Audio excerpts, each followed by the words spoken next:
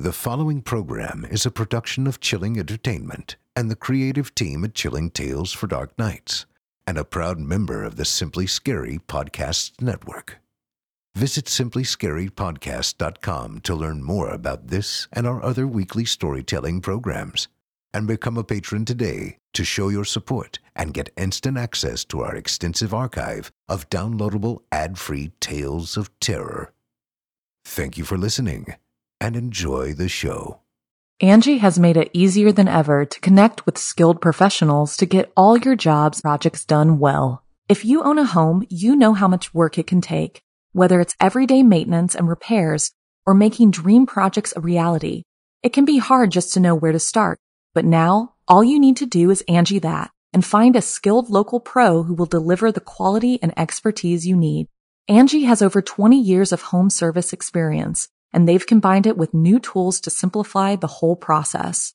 Bring them your project online or with the Angie app, answer a few questions, and Angie can handle the rest from start to finish, or help you compare quotes from multiple pros and connect instantly, which means you can take care of just about any home project in just a few taps. Because when it comes to getting the most out of your home, you can do this when you Angie that. Download the free Angie mobile app today or visit Angie.com. That's ANGI.com. Another day is here, and you're ready for it. What to wear? Check. Breakfast, lunch, and dinner? Check. Planning for what's next and how to save for it? That's where Bank of America can help. For your financial to-dos, Bank of America has experts ready to help get you closer to your goals. Get started at one of our local financial centers or 24/7 in our mobile banking app. Find a location near you at bankofamerica.com/talktous. What would you like the power to do? Mobile banking requires downloading the app and is only available for select devices. Message and data rates may apply. Bank of America N.A., member FDIC.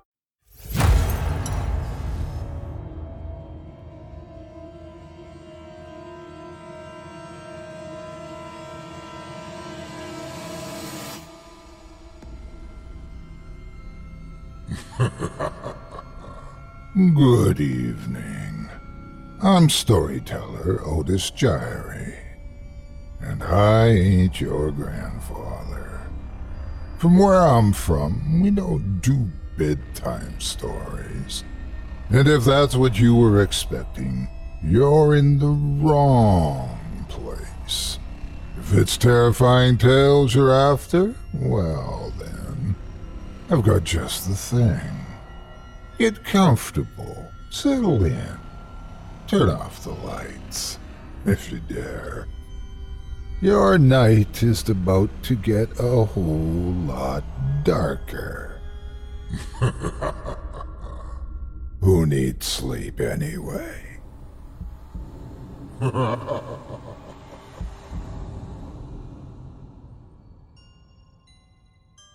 Ha ha ha ha! Good evening! You're listening to Scary Stories Told in the Dark. Welcome to Season 7, Episode 22.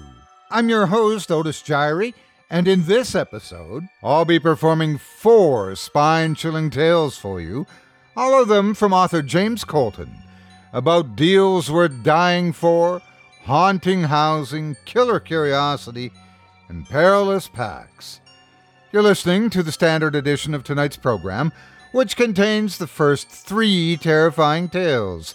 If you'd like to show your support and enjoy an extended version of this and other episodes with twice the terror, visit simplyscarypodcast.com and click Patrons in the upper menu to sign up today. Thank you for your support. Now, it's time to take a walk together down the moonlit trail. So lock your doors, turn your lights down low, and settle in. The show is about to begin.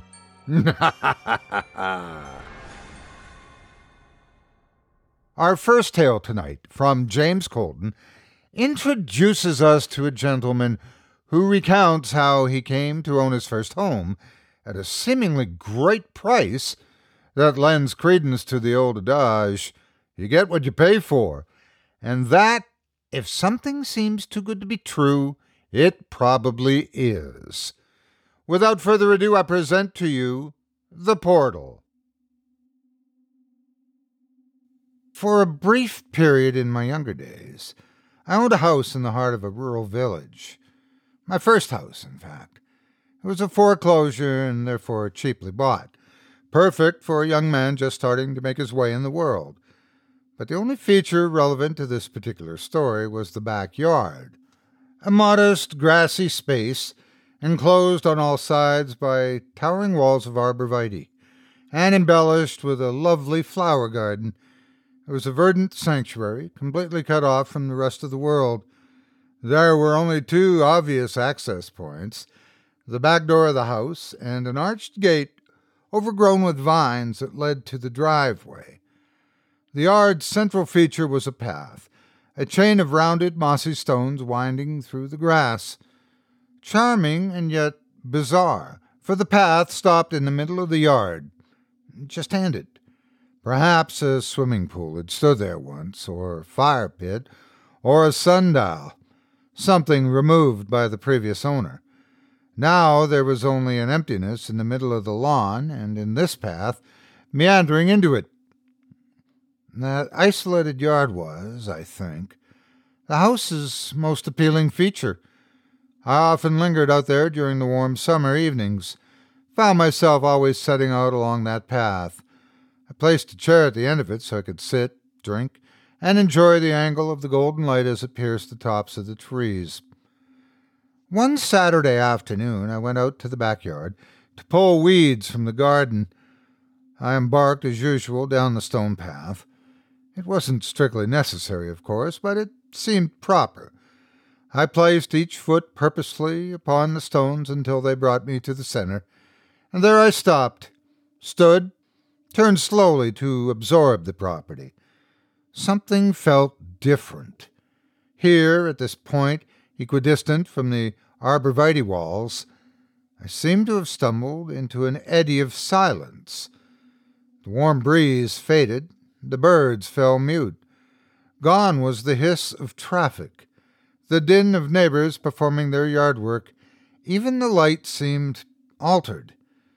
I felt I didn't stand within the scene, but outside it, viewing it as a photograph. And the longer I stood there, the more I began to feel I was forgetting something dreadfully important. The trees loomed around me, their dark fronds quivering but making no noise. There was a tightness in my chest, a sudden, desperate urge to move. I retreated backward up the path, slowly at first, then faster. As I moved away from the center of the yard, my heart slowed, and sounds gradually returned. There were the birds singing, there was the scrape of a car driving by. Within moments, the surreal feeling was gone, nothing more than a memory, as of a dream. A similar experience occurred several weeks later. I was reclining in my chair outside, reading a book, when I became aware of an eerie silence. Setting my book down, I gazed around the yard and felt, once again, that I was viewing a photograph. But there was something else as well, something distant, like a sound, but not of the scene I viewed. Its source seemed to be external, somewhere in that same other place that I now occupied, somewhere behind me, and yet behind me again whenever I turned to look. I couldn't identify it at first, but it gradually swelled until I recognized the timbre and echo of laughter. Children's laughter. Bubbling, rising and falling, always just barely audible. I'd seen children playing in the neighborhood, had sometimes even heard them as I reclined in my backyard. But these were not familiar voices, and they possessed a peculiar reverberation, like a recording played back over itself again and again, until it was almost indecipherable. That tension in my chest returned, along with the urgent need to be elsewhere. I shot to my feet. The laughter, though distant or muffled, seemed close at hand, drawing closer. An icy sensation spread across the back of my neck, and then I bolted from the yard to spend the remainder of my evening indoors. One may think me a fool for returning to the path after two such strange experiences, But I must emphasize that upon quitting that spot, my paranoia evaporated so completely that I couldn't help but question my own memory. New surroundings and an active imagination, tiredness, and the balmy summer air. All of these could, I thought, combine to make one susceptible to such oddities as I had encountered. Yes, the silence was just the result of a lull in the wind, a coincidental moment of inactivity throughout the neighborhood. That strange laughter just a distortion of normal sounds caused by a malfunction of the ear. I returned home one evening from an exhausting day. After dinner, I picked up a book and retreated to my chair in the backyard. The weather was exceptionally tranquil that night. Not too warm, not too cool, with a gentle breeze stirring the arborvitae. After reading for a half hour, I closed my eyes and lost track of time. Perhaps I drifted off. I don't remember. But when I eventually reopened my eyes, darkness had fallen. It was an utterly quiet night. The crickets and nocturnal birds that usually sang me to sleep were absent, and it was cold, unseasonably cold, as if it were late autumn rather than midsummer. I stood up and stretched, reached for my book, and couldn't find it. I was certain I left it on the arm of the chair. Perhaps I'd knocked it to the ground in my sleep. But no, it wasn't there. I circled the chair, spiraling outward as far as I could imagine the book falling. Nothing. Oh well, it would just have to stay out there until morning, and hopefully it wouldn't be ruined by the dew. A shiver rattled my frame. It wasn't just the air that was cold. It also felt charged, a mounting energy that made my skin prickle. Made me feel like something was tracing its way delicately up my spine. Eager to escape the ominous atmosphere, I turned back toward the house. Then I saw something that made me freeze in my tracks. The chair was gone. The chair I had just been sitting in, the chair I'd been circling in my search for the book, had vanished. There was only a bare patch of grass at the end of the stone path. No evidence that anything else had ever existed in that space. Except, no, that wasn't entirely accurate. Coalescing out in the darkness, flanking the empty grass where my chair used to sit, there rose 2 stone pillars. They stood about 6 feet high, and were each topped with a roughly hewn sculpture of a single raised hand. 2 hands were oriented so their palms faced each other. It made me think of a giant buried under the lawn, its arms thrust from beneath the earth. How could I miss him at first? I couldn't. But no, they hadn't been there before, I was certain. Not even when I first started searching for my lost book. They had simply popped into existence between one heartbeat and the next, appearing during some brief moment when my attention was elsewhere. I made a decision then, although my legs shook and the clouds of steam rose before my face in irregular intervals. My curiosity was stronger than my fear. Instead of skirting around the pillars, I approached them, placed myself between those upraised palms, reached out and touched their dark stone, and withdrew my hand with a gasp. My fingers burned with the memory of an intense, dry cold. I looked down and saw little patches of frost spreading across my skin. As I stood there, in confusion and terror, shivering beneath the black sky, a noise broke the silence, a noise I'd heard before. But where once it had been distant and ethereal, now it rang like shattering glass in my ear. A child laughing. I spun toward the back edge of the yard, toward a corner where the arborvitae melted with impenetrable shadows.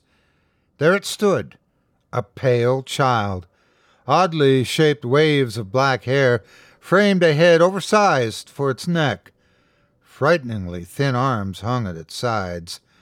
I couldn't tell if it was male or female, not even whether or not it was clothed, for the entirety of its figure seemed smeared by a gentle glow. Not a glow that illuminated anything, but rather the reflected sheen of an object under moonlight, although no moon shone that I could see. It laughed again, high and strangely pitched, with an electric quality that seemed to echo forever as it was sucked away into the night. Then the child rose up off the ground. As startling as such a vision was, it was nothing compared with the shock that shortly followed. As the child hovered before me, I realized that what I had first assumed to be undulating waves of black hair were in fact the tendons and knuckles of two massive black hands. They held the child's head between them, lifting it up higher and higher. The laughter that tickled my ears deepened, coarsened, became an abysmal growl. For the first time, my eyes made a great bulk of shadow behind the child. Slowly, the child's slender arms reached out to me, bony, luminous fingers spread hungrily before it. As the shadowy hulk that carried it took a lumbering step forward. Just one step. But with that step, the entire monstrous form seemed to rush forward until it was nearly within reach of me. In startlement, I fell back, landed on the path between the two pillars. The luminous child thing hovered over me, slowly descending. Fingers, like bones shrouded in cobwebs, splayed toward my face. A bird began to sing. The nightmare before me wavered. Skeletal arms flailed. The great black shape lunged forward with a deep howl. But before my eyes, the whole thing faded away. I heard the bird again and noticed the black sky had lightened to a dawn gray. Warmth returned to my limbs. Looking around, I saw the stone pillars were gone. Behind me, undisturbed, stood my chair with my book resting placidly on the armrests. Everything, except me, was soaked in glistening dew. I learned afterward that the previous homeowner had vanished without a trace, resulting in the foreclosure which began my tale. The revelation was my final straw. Barely 3 weeks after this dreadful experience, I sold the house and moved to an apartment.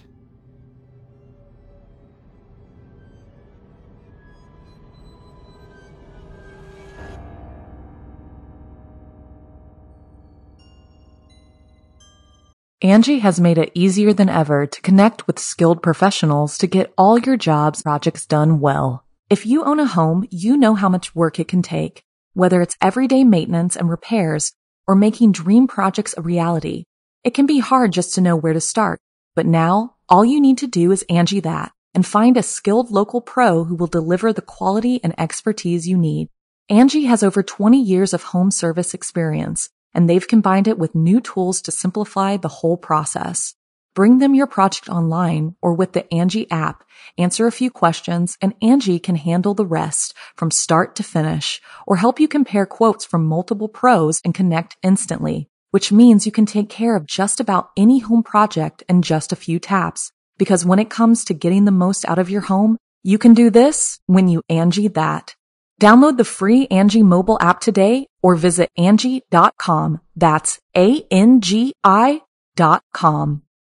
When you need mealtime inspiration, it's worth shopping Kroger, where you'll find over 30,000 mouth-watering choices that excite your inner foodie. And no matter what tasty choice you make, you'll enjoy our everyday low prices, plus extra ways to save, like digital coupons worth over $600 each week. You can also save up to $1 off per gallon at the pump with fuel points. More savings and more inspiring flavors make shopping Kroger worth it every time. Kroger, fresh for everyone. Fuel restrictions apply. I hope you enjoyed The Portal, as written by author James Colton and performed by yours truly. If you enjoyed that first tale and would love to read more from tonight's very talented feature author, you can help support them by visiting simplyscarypodcast.com/Colton. That's simplyscarypodcast.com/Colton, spelled Colton, and you'll be redirected to the author's profile on our horror fiction website, creepypastastories.com, where you can learn more about this talented writer or connect with him via his official website, jamescolton.com, or his social media, and find a convenient link to Amazon, where you can buy his books today, including his collections of the many tales he's written over the years, as well as a few longer works too. And, as a bonus, as an Amazon associate, a portion of your purchase made via clicking that link comes back to us to help support this show, as well as the author. Colton's latest, Puppet Kingdoms, is the second in the author's Null Saga series. Before diving into part 2, you'll want to pick up the first book in the series, entitled Null Device. In the Null Saga, you'll meet Zirin, a thief, assassin, and a soldier, but never a hero. His grisly talents may have been appreciated in the uprising against Mad Queen Atra's arcane puppets, but even his fellow rebels considered him a curse. When a failed assault on the Queen's largest factory leaves the rebellion leaderless and in tatters, their only hope for victory is a mythical artifact with the ability to negate magic, the Null Device. If they can find it, if they can shut down the Queen's sorcery, then Zirin can kill her and save the world. He can finally do something good for once in his life. The only problem is, Zirin begins to see through the lies he was raised to believe. He's not sure that saving the world and doing what's right is necessarily the same thing. If Null Device and the Null Saga sound like your dark fantasy cup of tea, visit simplyscarypodcast.com/Colton and click Amazon and pick up a copy today. You won't be sorry you did. And when you do, check out his collections of short horror, too, and be sure to leave a 5-star review and a kind word. Plus, let the author know you heard about him here on this show. Thanks again for your support of this program and of tonight's featured author. Up next, we've got a second tale of terror for you, courtesy once again of Mr. Colton. In it, we'll meet another gentleman about to experience a life-changing event. He's been hired for a new job with a great salary. The only problem is he's got to relocate to a new city to get it, and housing is really expensive. So, when he sees an advertisement for cheap accommodations, he jumps at the chance to take a peek. But he'll soon discover that there's more to the budget-friendly home than meets the eye. Far more. Without further ado, I present to you Photographs in Darkness.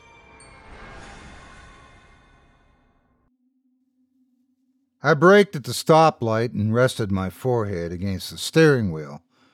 What could I do? The 3 appointments I'd scheduled had been fruitless.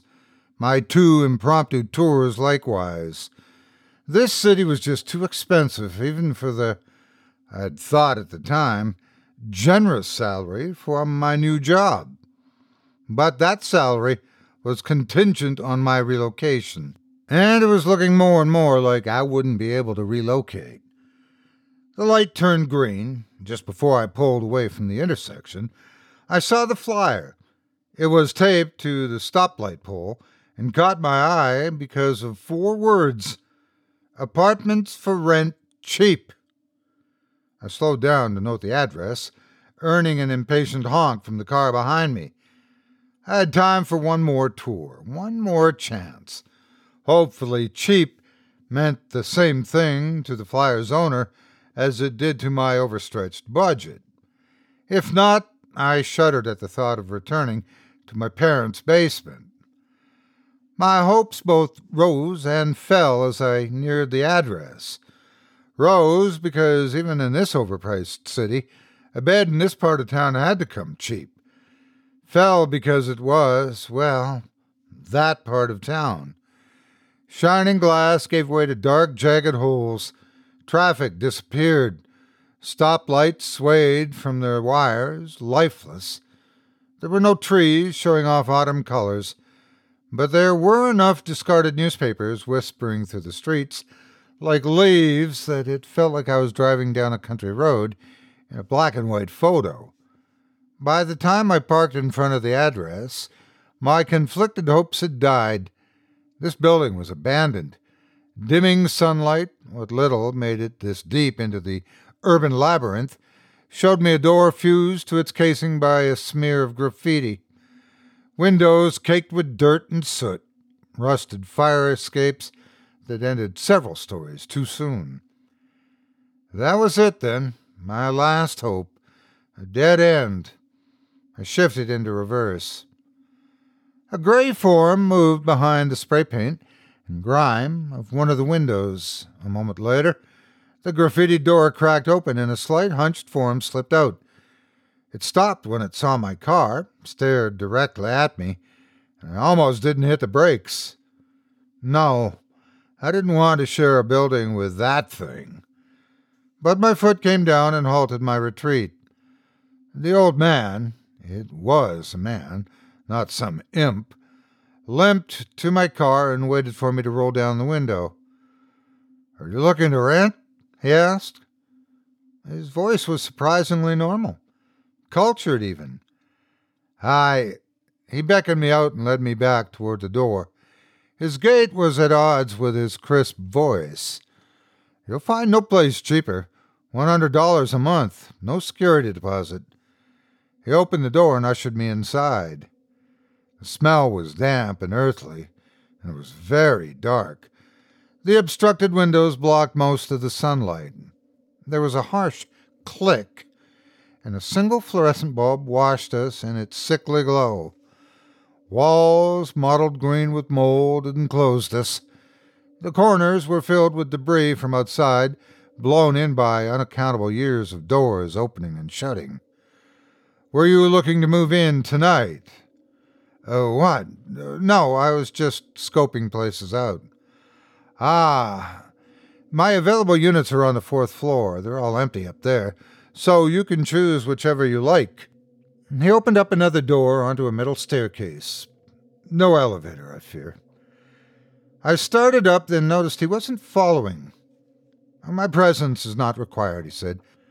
"As long as you're just looking, I have other appointments to keep, so I must leave you. Take your time, and when you're finished, shut the front door behind you. There's no need to lock up." He bowed to me, then left. I wondered if the upper floors would be any more appealing than the neglected lobby. The dirt-crusted steps weren't very promising. My feet echoed up the stairs in spite of my best efforts to move quietly. Hollow thuds rose above me and filled the building, announcing my ascent to everyone who lived up there. What kind of neighbors would I have? A place this squalid, this cheap, would attract a certain kind of tenant. Yeah, I thought, the kind of upstanding young professional who had the same misfortune of landing a job in the most expensive city in the country. Maybe they're all just like me, not drug addicts, unemployed squatters, grandparents, forgotten by their descendants. The stairway ended at the 2nd floor and hurled me into a long, narrow corridor lined with 6 doors, 3 on each side. A second stairwell waited to receive me at the far end. This floor was blanketed in carpet. It muffled my steps as I passed the doors, but I found it hard to feel grateful. There was a sponginess to the fibers. Yes, I could even hear a faint squelch over time if I shifted my weight. Toward the end of the hall, I found the reason. A pipe in the exposed ceiling dripped a regular bead against the carpet. How long it had been leaking to thoroughly soak the entire floor. The 3rd level wasn't much better. There was no leaky pipe, but the carpet here was worn bare, even torn up in some places, as if someone had dragged an unwilling cat down its entire length. Unlike the hall below, this one wasn't straight. A 90-degree bend hid half the doors, and the next stairwell from view. Cats, I thought as I rounded the corner, and crept past the closed doors. I wonder if pets are allowed. Not that I had one, but living in a place this depressing might require some emotional support. The final staircase spiraled me up onto the 4th floor. Here all the doors were open, the units within exposing their darkness, spilling it out into the corridor. I poked my head into the first one, flipping the reluctant light switch just inside the door. The unit was bare, dirty walls punctuated by even dirtier windows. I continued down the hall, finally deciding to enter the last unit on my right. I didn't even consider the ones on the left.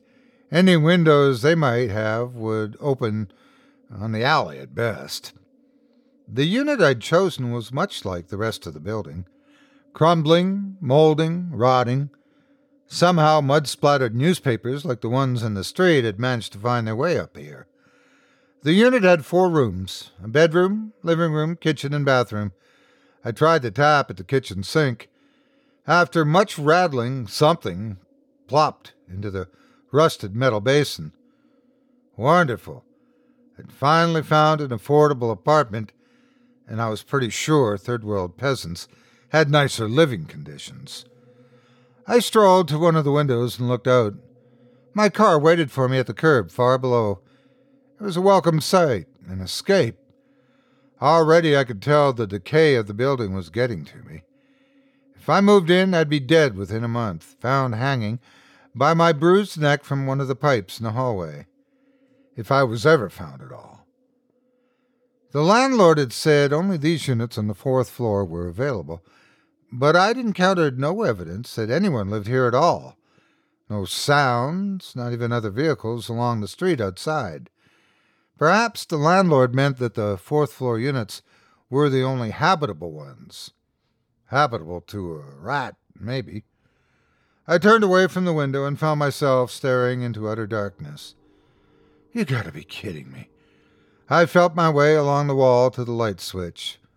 Clicked it twice. Nothing. I thought of all those stairs.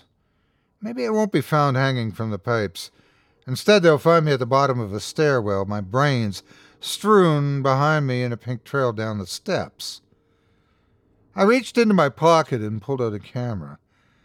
I intended to compare photos of the many apartments I'd toured today, although the rent in this city would render such decision-making unnecessary. The screen blinked at me, low battery warning. Great. But it was the only light source I had. The screen itself was too dim, but I turned on the flash, raised the camera, pointed it toward the door, and snapped a photo. For a half-second, the unit was revealed in all its grimy nakedness. Stark walls, shadows, banished to peek around corners, edges made razor-sharp. There was nothing as unflattering as a camera flash. The image was seared into my retinas, and I was able to escape the unit without bumping into anything. Hopefully, the battery would last long enough for me to reach the ground floor. I pointed the camera down the hall and clicked it again. The flash burned my eyes, but allowed me to stagger down the lightless hall with moderate confidence. When I reached the stairwell, I took another picture. Here I went slowly. The after-image of the spiraling stairs glowed in my memory, but it was an imperfect memory. Metal steps swam through my mind, the entire stairway stretching and shrinking with each second. My hand clung to the rusted railing. Flakes of it broke off under my palm. At the bottom, I hesitated, the camera held in front of me, pointing down the first stretch of the crooked third-floor hall. Something stank. I adjusted my breathing to minimize how much I could smell. A blend of spoiled milk and rotten eggs, before snapping another photo. The hall bent 90 degrees. 3 of the units were visible from where I stood. One of them was open. I remained rooted to my spot at the bottom of the stairwell. Every door I'd passed on my way up to the 4th floor had been closed.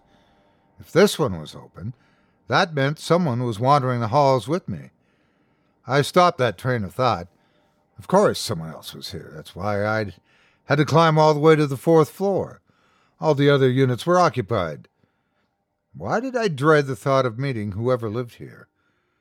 The after-image had faded from my memory, so I took another photo before starting forward. But once more I had to stop. Wait, the door. It was closed now. I hadn't heard it shut, hadn't heard anything. It was a waste of battery power, but I had to know. I switched my camera to review mode and flipped back to the previous photo. An empty hallway, 3 doors, all closed. How? I could have sworn I saw. Never mind. I hurried forward, my neck prickling as I passed those doors. I reached the bend in the hall and paused just long enough to snap a picture before rushing to the next stairwell. Something knocked behind me. I spun, nearly slipping on the top step. I saw nothing in the blackness, save for the phantom half-shapes my brain invented, drifting back and forth, billowing and shrinking, as if testing the distance between us.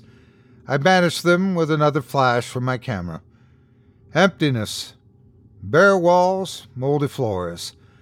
The knocking sound, whatever it was, had come from around the corner, beyond the reach of the flash. I realized I was breathing heavily and put my hand over my mouth to silence myself. The breathing continued. Not my own. It came from a point to my left, from where I remembered seeing a heavy door. It had a distinctive rhythm to it. In, out, in, out. I started down the stairs, forgetting to illuminate them first, and almost tripped. I steadied myself against the railing and started over again, slower. There's nothing to be afraid of. One of the tenants investigating the power outage, that's all. And yet, when I reached the second floor, and those thundering footsteps echoed down the stairwell after me, I ran. I snapped a quick photo, a crooked one, the flash hitting walls at odd angles and leaving crisp shadows in the wrong places, and sprinted down the squishing carpet. Ran, trying not to think about the fact that every single door I passed was open. I reached the final stairwell and pressed the button on my camera. Nothing. No flash, no light. No way to forge a path through the darkness. The battery was dead. I lingered there on the precipice of the stairwell, hanging over an abyss, terrified of plunging into that unmapped darkness, terrified of waiting for... A long squelching sound came faintly from the darkness behind me. A drawn-out pause. Another squelch, like something heavy being dragged across soaked carpet fibers. I lowered my foot onto the first step. My hand found the rusted railing. Another step. Another. I sped up as I grew accustomed to the rhythm of the stairs. My footsteps echoed up and down the cavernous stairwell. It felt like I'd been climbing forever when I finally reached solid, flat ground.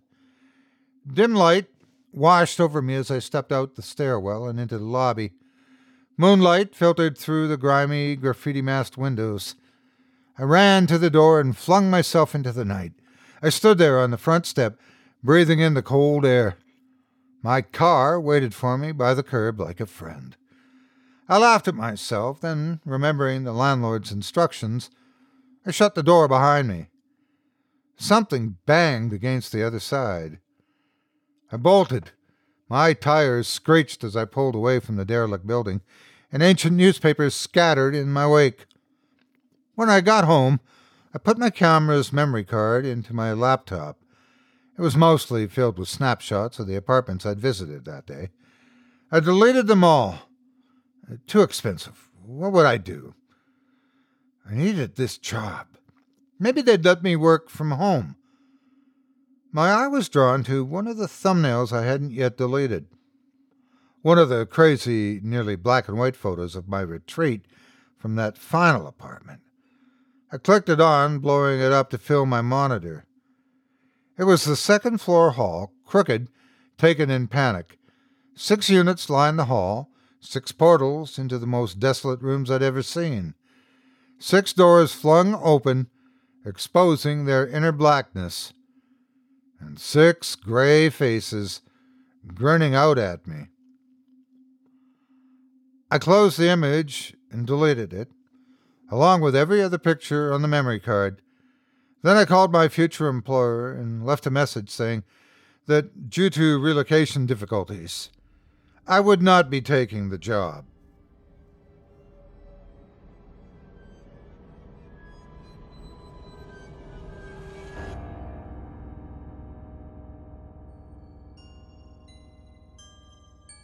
I hope you enjoyed Photographs in Darkness by author James Colton, as performed by yours truly. Up next, we've got a third dose of darkness for you, once again from James Colton. A tale that will ensure that if you're claustrophobic or have fears of caves, that's not going to change. And if you're not afraid of tight spaces and mysterious holes in the ground, well, you're going to be. Without further ado, I present to you From Somewhere Deep.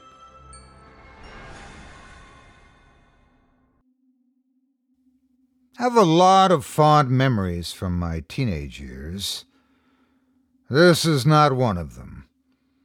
I just finished my sophomore year of high school. To celebrate the start of our summer freedom, my younger brother and I spent the evening around a bonfire in the backyard, burning old homework assignments and roasting marshmallows over their ashes. I don't recall which of us suggested abandoning the fire and hiking through the woods behind our property. It was a stupid idea, and if it was mine, then I'd like to apologize to my brother now. If you can read this, Dan, I'm sorry. We'd been there plenty of times during the day. The forest floor stretched more or less level for several yards before suddenly plunging into a broad gully. A stony brook trickled along the bottom. As far as we knew, that brook had no name, and we couldn't identify its source or its destination. It was simply the brook. On warm summer nights, we could hear frogs singing along its banks, and after a heavy rain, we could hear its swollen current rushing through the gully. But tonight, it was quiet. There'd been no rain for a couple of weeks, so any remaining water was stagnant. Even the frogs were still, although now and then we heard a lonely thunk or peep. We were cautious. Our post-school, Samore-fueled euphoria hadn't completely clouded our judgment. We knew not to stray too deeply into the woods, to walk parallel to the tree line, so as to not risk tumbling into the gully. But if you've never been in a forest at night, you have no idea how dark it is, how easy it is to get disoriented. It's nothing like the movies. There's no luminous blue fog to light your way. It can be pitch black even with a full moon overhead, and we didn't even have that small luxury. After maybe 15 minutes of laughing at our own daring, then laughing at the way our laughter echoed back at us off the trees, we found ourselves sliding down the steep bank toward the brook. If that had been the worst of our misfortunes, this would have been one of those fond memories I mentioned earlier. Neither of us were hurt, and we weren't afraid of getting lost. The gully was a constant landmark. All we had to do was march back up the hill, and we'd be home in a matter of minutes. And now that we were at the bottom, the greatest danger was already past. So, rather than take our tumble as a warning, we laughed it off and took it as an excuse to keep exploring. As I mentioned before, this wasn't our first time exploring the gully, just our first time after dark. We knew that gully and that little brook. We knew all the notable trees and oddities in the landscape. We'd practically grown up in those woods. So when we saw the light glowing out of the hillside ahead of us, we were surprised, to say the least. Dan and I both stopped. The light was dim, an orange shimmer in the darkness, like firelight cast from an unseen source. "What do you think it is?" asked Dan. I shrugged, although Dan couldn't see me. "Let's find out." I started forward, but Dan held me back. "Wait," he said. "What if it's someone else?" I hesitated and listened. Nothing but the wind in the leaves overhead, but even that was fading. The chorus of crickets and frogs had fallen silent. "If it was the other people," I said at last, "they'd have already heard us coming, and we would have seen them." I took a few more steps and eventually heard Dan following behind. The terrain around the light gradually resolved itself. There was a rectangular opening cut into the wall of the gully, framed in roughly cut stone. The light flickered from inside. I approached the opening and peered around the stonework. It was a tunnel, crudely dug, dirt floor and dirt walls, layers of bedrock running through it all. A few feet in, a small fire burned. What it burned, I couldn't tell. Not wood. Something small and dark with a loose, organic shape.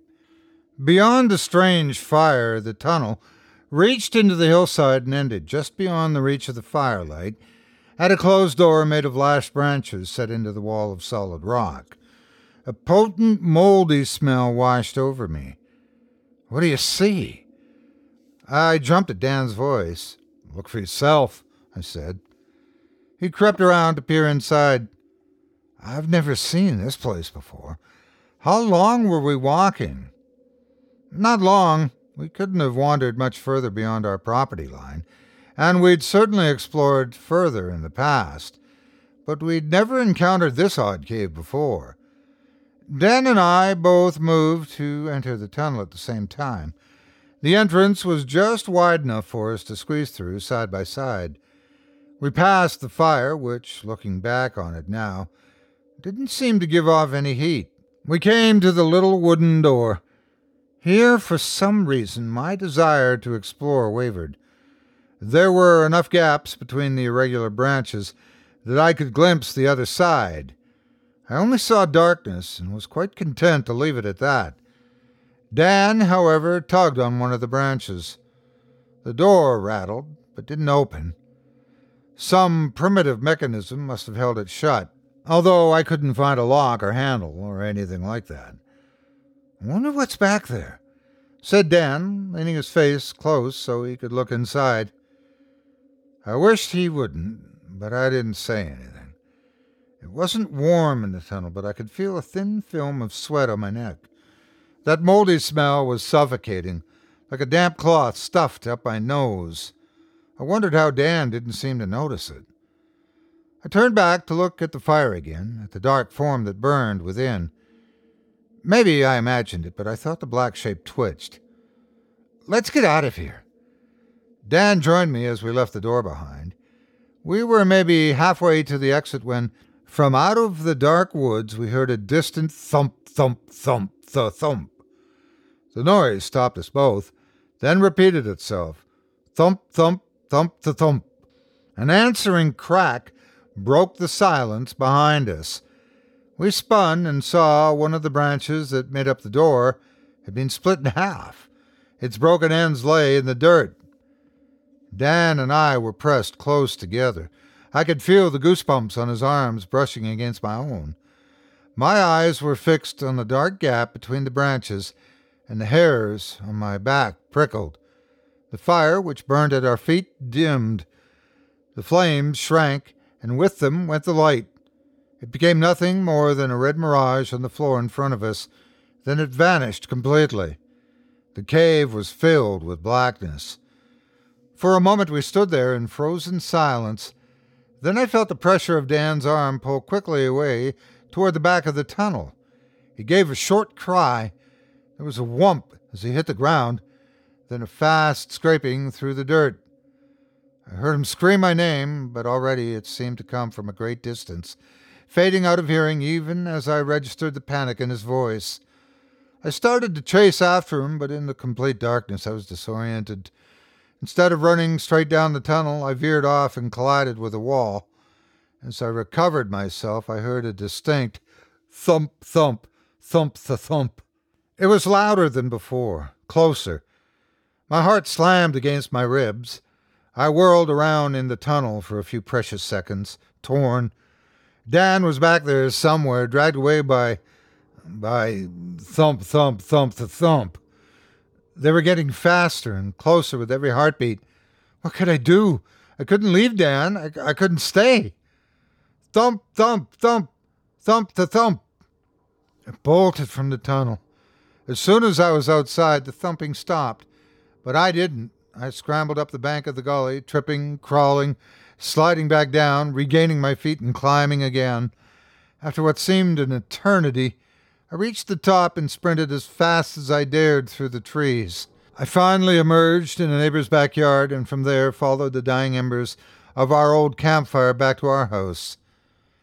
I have many fond memories of my teenage years, both before and after that event, but those that came after were always tainted by Dan's absence. He was never found. I told the story to my parents and again to the police. They searched the woods and the gully. I even went back myself after years had passed and much of the terror had faded. There was no trace of that tunnel in the hillside. Of course, that was during the day. I told the police to look at night, but they didn't believe me. As for myself, I would never again set foot beyond the tree line after dark. Dan was eventually declared dead. I hope that was the truth, that whatever ripped him away from my side killed him quickly, because otherwise those last few years I spent in that house, lying awake at night, hearing him scream for help from somewhere deep under the foundations. If that wasn't his ghost, I could never forgive myself.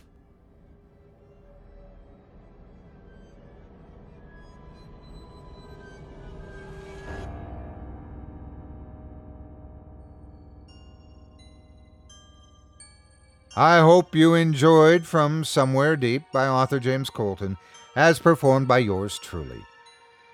If you enjoyed the tales you've heard tonight, I'd like to remind you one last time that tonight's featured author has some amazing books available to purchase now on Amazon.com. That includes Colton's latest books in his fantastic Null Saga series, beginning with Null Device and continuing in the latest installment, Puppet Kingdoms, released just this past December 2020. If fantasy isn't quite your style, Colton's also been writing short horror fiction for years, and not one, but 4 volumes of his collected tales are available now as well in the Pages of Dust series, which you'll also find on Amazon. To get your copies today, just visit simplyscarypodcast.com/Colton. Once more, that's simplyscarypodcast.com/Colton, spelled Colton, and you'll be redirected to our horror fiction website. And the author's profile there, where you'll find a link to his Amazon page and the book itself, as well as ways to connect with James and send him a kind word. And again, if you decided to give any of this talented author's books a read, please consider leaving him a quality review and a kind word, and be sure to let him know you heard about him on this program and that Otis sent you. It would mean a lot to me. As always, thanks for your support of this show and of tonight's featured author. Now, before I go, I'd also like to take a moment to thank you personally for joining me on this episode of Scary Stories Told in the Dark. If you enjoyed what you've heard on today's program, please take a moment to stop by our iTunes page or wherever else you listen to your favorite podcasts and leave us a 5-star review and a kind word. It makes a huge difference and would mean a lot to us. If you'd like to hear a premium extended edition of tonight's and all of our other episodes featuring twice the terror, visit simplyscarypodcast.com today and click the Patrons link in the menu at the top of the screen. You'll find yourself at chillingtalesfordarknights.com, where you can purchase season passes for this podcast and our other quality storytelling programs.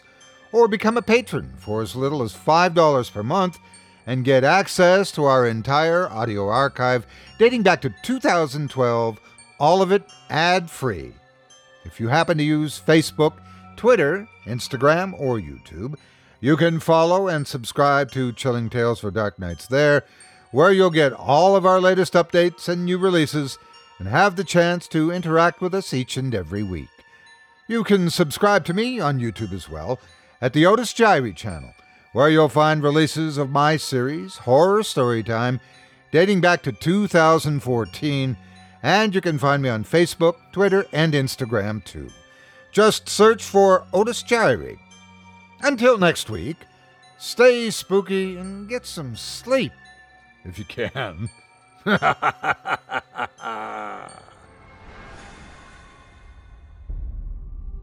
Thanks for listening. You've been listening to Scary Stories Told in the Dark, a production of Chilling Entertainment and the creative team at Chilling Tales for Dark Nights, and a proud member of the Simply Scary Podcasts network. Visit simplyscarypodcast.com today to learn more about our network and our other amazing storytelling programs. Tonight's program was hosted, and its featured stories performed by yours truly, Otis Gyrie. Selected stories have been adapted with the kind permission of their respective authors. Original music provided by Luke Hodgkinson and Jesse Cornett. Sound design and final mixing and mastering provided by executive producer and director Craig Groshek. Program's artwork and logo by David Romero. If you're looking for some fresh tales on a daily basis while waiting for the next podcast, check out my YouTube channel, the Otis Gyrie channel, and my extensive collection of narrated tales there. Simply search on YouTube by my name, and you'll find me. And don't forget to subscribe and press the bell notification icon to get my latest releases. Got a scary tale of your own that you'd like performed? I take submissions. Email it to me today at otis@simplyscarypodcast.com to have your terrifying tome considered for production in a future episode of this show. That's OTIS@simplyscarypodcast.com. If you've enjoyed what you heard on tonight's program and are joining us on your favorite podcast app, subscribe to us to be sure you never miss an episode, and leave a 5-star review and a comment. Your feedback means a lot to me. You can also follow Chilling Tales for Dark Nights and yours truly on Facebook to connect anytime and get the latest updates on this and other programs and my channel. If you're listening on the Chilling Tales for Dark Nights YouTube channel, do us a favor and hit the subscribe button and the bell notification icon for CTFDN as well to get more spooky tales from me and the crew and another episode of this program each and every Wednesday. And don't forget to hit that thumbs up button to tell us how we're doing and leave a kind word or a request. And don't forget to visit us at chillingtalesfordarknights.com and consider supporting the team by becoming a patron. In addition to helping us out, you'll get exclusive access to our audio archive and ad-free downloads of all your favorite stories, including those you've heard on this program. As for me, I'll be back next Wednesday with more terrifying tales to keep you up all night. But that's all right. Who needs sleep anyway?